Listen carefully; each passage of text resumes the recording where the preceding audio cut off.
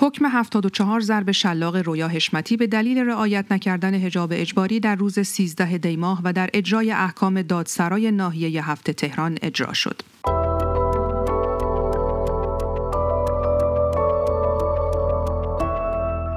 سلام، توبا زکیپور هستم و در این برنامه دیدگاه شما را همراهی می‌کنم.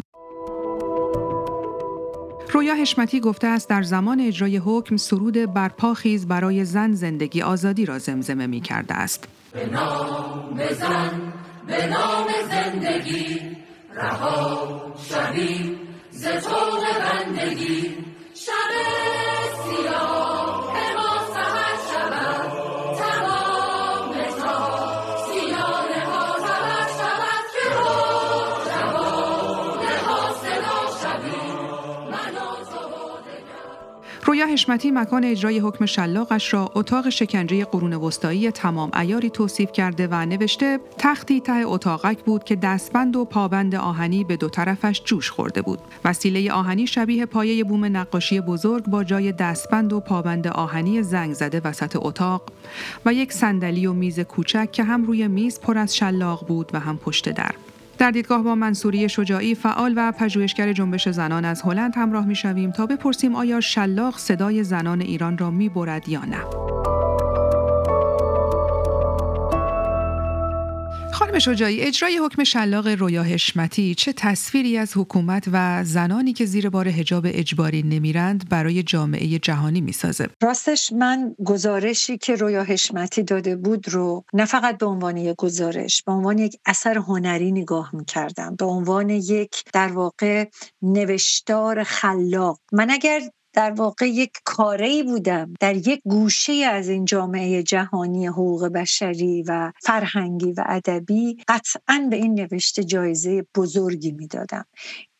در این نوشته کوچیک شما همه چی میبینید. داستان مبارزه در ایران، داستان مقاومت زنان، داستان سرکوب شدگی و داستان حقوق فردی و نافرمانی مدنی. این گزارش از تکان دهنده ترین گزارش هایی بود که ما این روزها خوندیم و ضمن تحسین و تهنیت واقعا نسبت به شجاعتی که رویا حشمتی از خودش نشون داد در ارائه این گزارش، ای کاش که داستان نویس‌های ما، فیلمسازهای ما، نمایشنامه نویس‌های ما از این یک الهامی بگیرن، برای اینکه این یک هنر جهانیه، هنر یک زبان بین المللیه و این خانم در واقع با یک زبان بین المللی، یعنی با زبان هنر، بدون ذره شعار، بدون ذره در واقع شواف کردن، خودنمایی کردن، آنچه که اتفاق افتاده بود تصویر کرده بود. پس اجازه بدین که من و امثال من تمام دوستان رو ارجاع بدیم به خوندن گزارش ایشون از اون لحظه‌ای که شلاق میخورن و اون لحظه‌ای که نافرمانی مدنیشون رو حتی رو اون تختی که شلاق باید بزنن خوابیدن رو نشون میدن. من به عنوان یک اثر هنری، یک اثر سیاسی، یک اثر فرهنگی و یک اثر ادبی تمام علاقه‌مندان و روشنفکران این 4 حوزه رو دعوت میکنم به خوندن این گزارش. خانم شجاعی، به نظر شما اجرای حکم شلاق باعث ایجاد ترس در مردم و به خصوص زنان مخالف حجاب اجباری میشه؟ ببینید، به هر حال ترس یک احساس بشریه، یعنی یک احساس طبیعیه. ترس وجود داره، یعنی کسی که ترس در وجودش نباشه فاقد یکی از ویژگی‌های بشریه. اما یکی دیگه از ویژگی‌های بشری در واقع تسلط به ترسه، کنترل ترسه.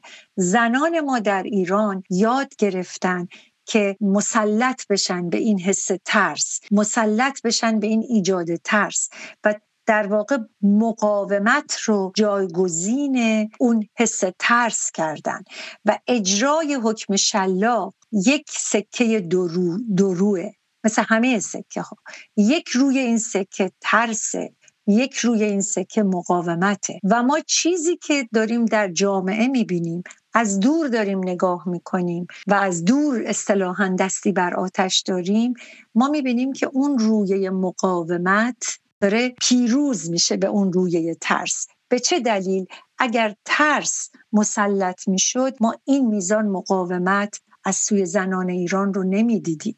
ما هنوز شاهد این هستیم که زنان تو خیابون سعی میکنن از حجاب اجباری، سر کردن حجاب اجباری در واقع ممانعت میکنن، مقاومت میکنن، فیلم خودشون رو نشون میدن، حرف میزنن، اصلا حرف هم نمیزنن، دلیلی نداره حرف بزنن. آدم که هر روز نمیاد راجع به حق خودش حرف بزنه، اینا حق خودشون میدونن و دارن در واقع برای احقاق این حق در خیابون‌های تهران علیرغم تمام خطراتی که اینها رو تهدید میکنه به زندگی روزمرهشون ادامه میدن. بنابراین من مطمئنم که این رویه سکه ترس و مقاومت، یعنی رویه مقاومتش تسلط پیدا کرده، پیروزی پیدا کرده بر رویه ترس. خب هدف حکومت از اجرای این نوع مجازات‌های تحقیرآمیز چیه خانم شجاعی و تا چه اندازه در دستیابی به اون هدف‌ها موفق بوده؟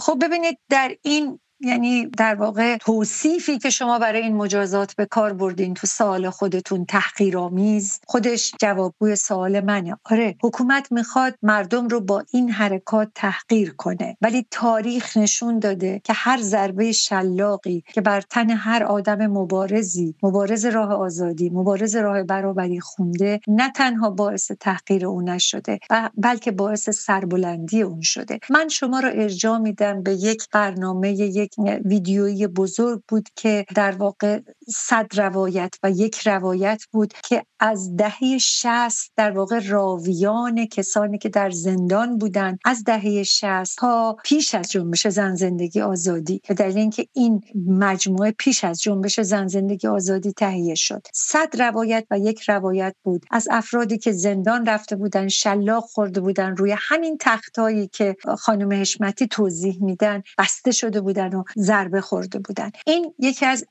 پر افتخارترین مجموعه هایی که تهیه شده در تاریخ مبارزاتی ایران. برای اینکه تمام اون آدمایی که شلاق خوردن، اونهایشون که هنوز زندن، چون خب برخی از روایت ها از زبان که نزدیکان اونها نقل میشد، همسرانشون، مادرانشون، فرزندانشون، برخی هم مستقیما از سوی خودشون نقل میشد. شما اگر ببینید که چقدر افتخار توی این هست، افتخار تو اینی که ما شلاق خوردیم به دلیل اینکه دستیابی به آزادی آسان بشه، ما شلاق خوردیم برای اینکه مفهوم برابری و حقوق بشر رو تعریف کنیم و راوی این مفهوم باشیم. بنابراین این هرگز باعث تحقیر نشده، هرچند که حکومت اون رو به دلیل تحقیر کردن مبارزات آزادی خواهانه مردم گذاشته. خانم شجاعی، میدونیم که اعمال مجازات‌های دیگه‌ای مثل توقیف اتومبیل‌ها و جرایم نقدی و ارسال پیامک تهدیدآمیز برای شهروندان و استخدام حجابان‌ها بخش زیادی از دستگاه‌های اجرایی حکومت رو مشغول کرده. ارزیابی شما از این وضعیت چیه و واکنش‌های مردمی به این محدودیت‌ها چی بوده؟ خب همونطور که خودتونم اشاره کردین، خب این متاسفانه در جریانه، یعنی جریمه نقدی، ارسال پیامک، اینا همچنان داره مردم رو آزار میده. مردم به هر حال این در واقع این جرم انگاری حکومت رو نادیده میگیرن و هزینه‌ش هم میدن. یعنی یه موقعی هزینه مبارزه زندانه، یه موقعی هزینه مبارزه شلاقه، یه موقعی هزینه مبارزه جریمه نقدیه، توقیف اتومبیله. ما میبینیم که مردم پای این رفتن و به هر حال این جرایم رو نه اینکه بپذیرن، در واقع اینو من اسمش میذارم باجگیری. یعنی حکومت داره نوعی باجگیری میکنه، داره مردم رو تلکه میکنه.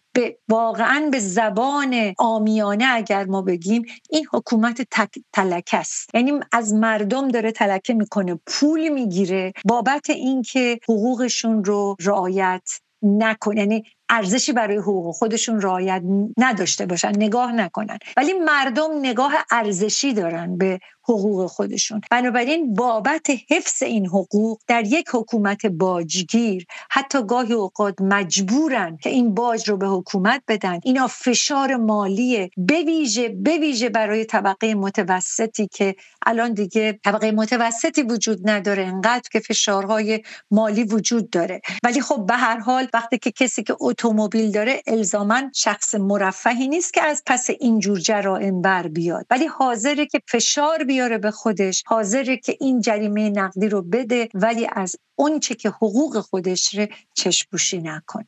خانم شجاعی، به عنوان پرسش پایانی برای ما بگید که خب پیش از تصویب لایحه حجاب و عفاف دست حکومت برای اعمال انواع مجازات‌ها باز بوده و هست. اساساً حکومت چه نیازی به این لایحه داره؟ ببینید این لایحه در واقع در اثر فشار مردمی، فشار افکار عمومی و مقاومت جامعه مدنی تصمیم گرفته شد که این لایحه تهیه بشه. یعنی واقعاً خب بیقانونی موجب شد که حکومت از فشار مردمی، از اعتراضای مردمی به هوش بیاد و یادش بیفته که خب این رو ببره توی یک چارچوب قانونی و از اون چیزی که تا به حال به افراد خودسر یا نیروهای خودسر نسبت داده میشد، این رو ببره به سمت نیروهای قانونمند. اما در واقع ماهیت این ماجرا تغییری نکرد، یعنی نوع مجازات تغییر نکرده، فقط فرمش تغییر کرده. یعنی اگر فرمش تا کنون در دست نیروهای خودسر بوده، حالا فرمش میاد در دست کسانی که قانون رو قرار اجرا بکنن. بنابراین فرقی نمیکنه، در وضعیت کنونی فرقی نمیکنه. این لایحه به نفع مردم نبوده، فقط شکل اجرا رو عوض میکنه. یعنی اگر شکل اجراش تا کنون اینجوری بوده که از نگاه حکومت افراد خودسر، نیروهای خودسر میتونستن این کار رو بکنن، حالا افرادی دارن این کار رو میکنن مثل حجاب بانان که حقوق بگیران این قوه قضاییه هستن. پس تغییری ایجاد نخواهد شد مگر در نحوه اجرای اون، عمال اجرایی اون در واقع افرادی هستند که حقوق بگیر قوه قضاییه. بسیار سپاسگزارم از شما منصوره شجاعی، فعال و پژوهشگر جنبش زنان از هلند. من توبا زکیپور از طرف خودم و مهتاب ایرانمهر تهیه کننده این برنامه دیدگاه از همراهی شما سپاسگزارم.